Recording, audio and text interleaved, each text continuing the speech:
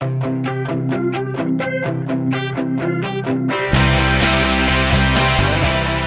to the Scholarly Kitchen podcast for June 4th, 2013. I'm Stuart Wills from Science Magazine.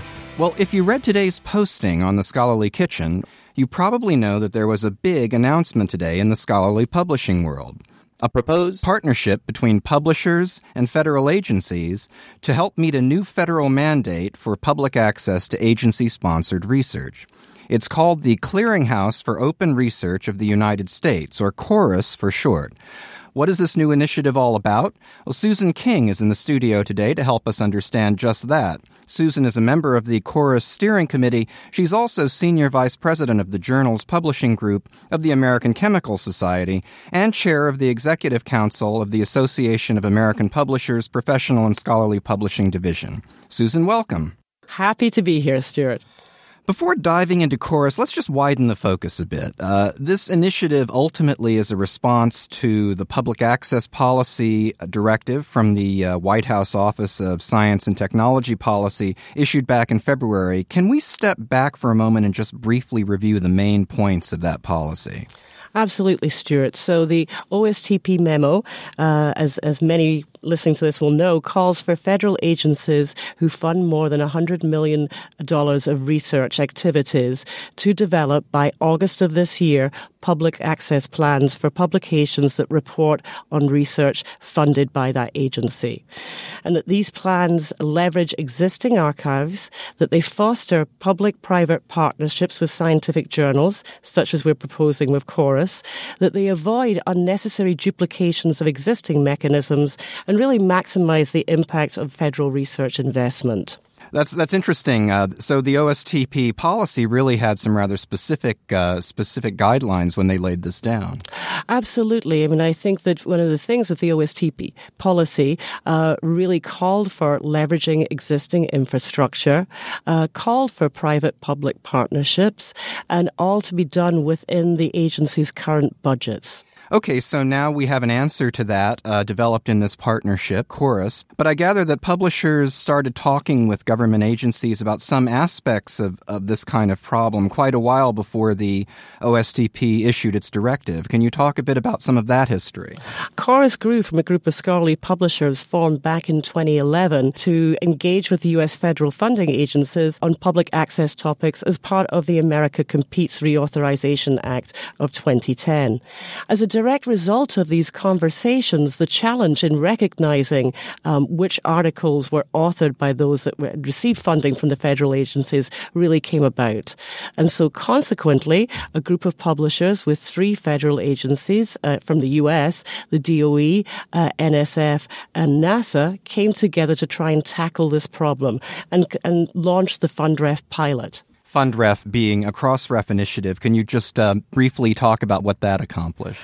Absolutely. So one of the challenges has been developing a common, if you will, taxonomy or shared language for the identification of funding by federal agencies. Typically, this information is included in acknowledgement sections, but hasn't typically been called out and tagged in any consistent fashion.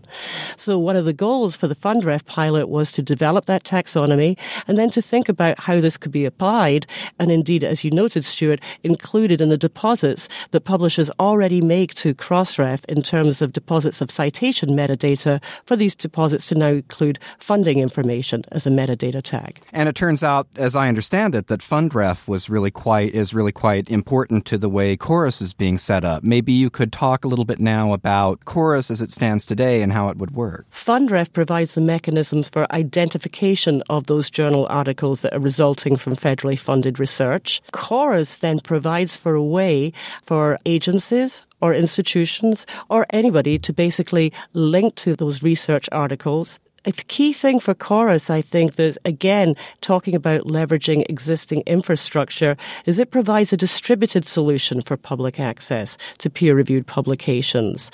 That these peer-reviewed articles would be accessed on the publisher site.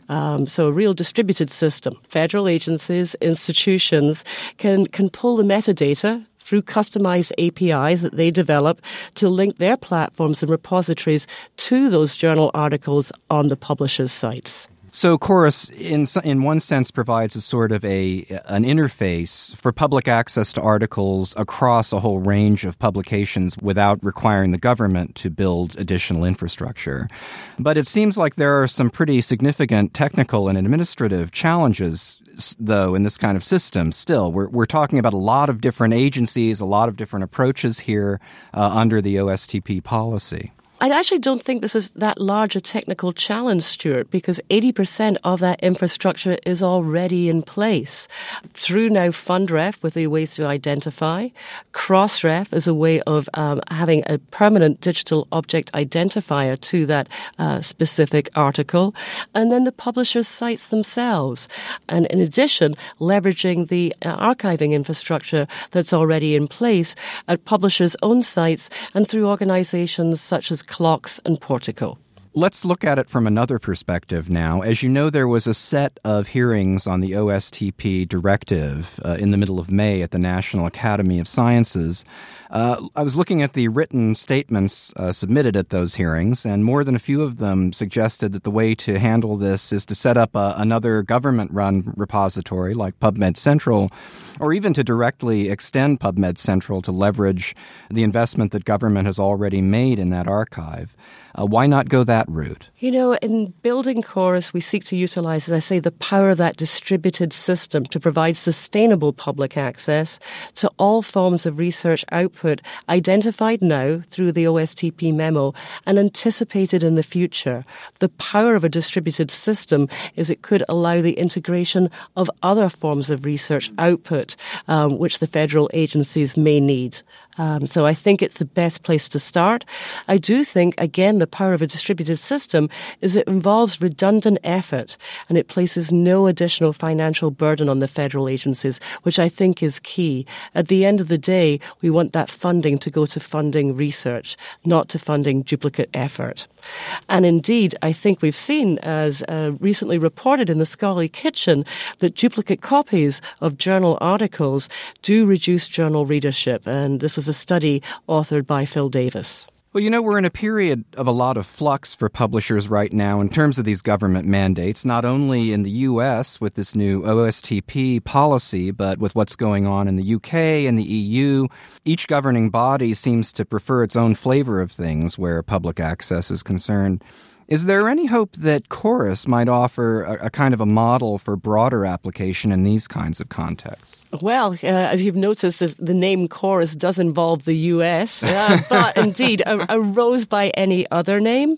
I mean, seriously, at this moment in time, we're focused on the U.S. In response to the OSTP memo, we've reached out to U.S. federal agencies on how to implement Chorus.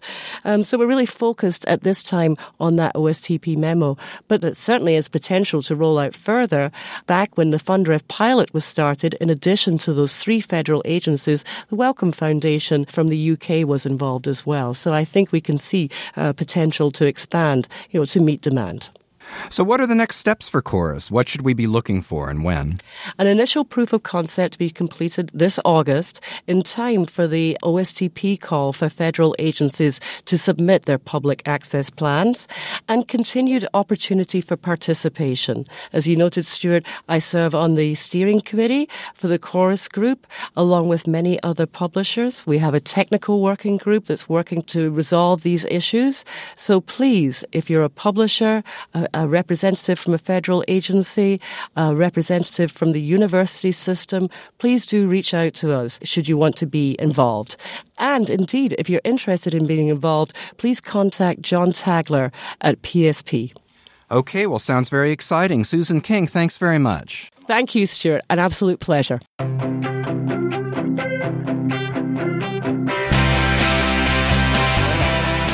And thank you for dropping in to the Scholarly Kitchen podcast for June 4th, 2013.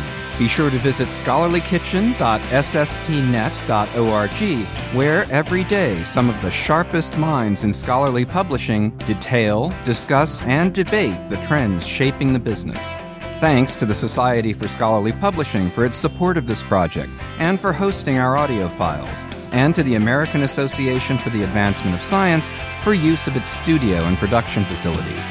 This is Stuart Wills from Science Magazine. Until next time, on behalf of SSP and all of the chefs in the Scholarly Kitchen, bon appétit!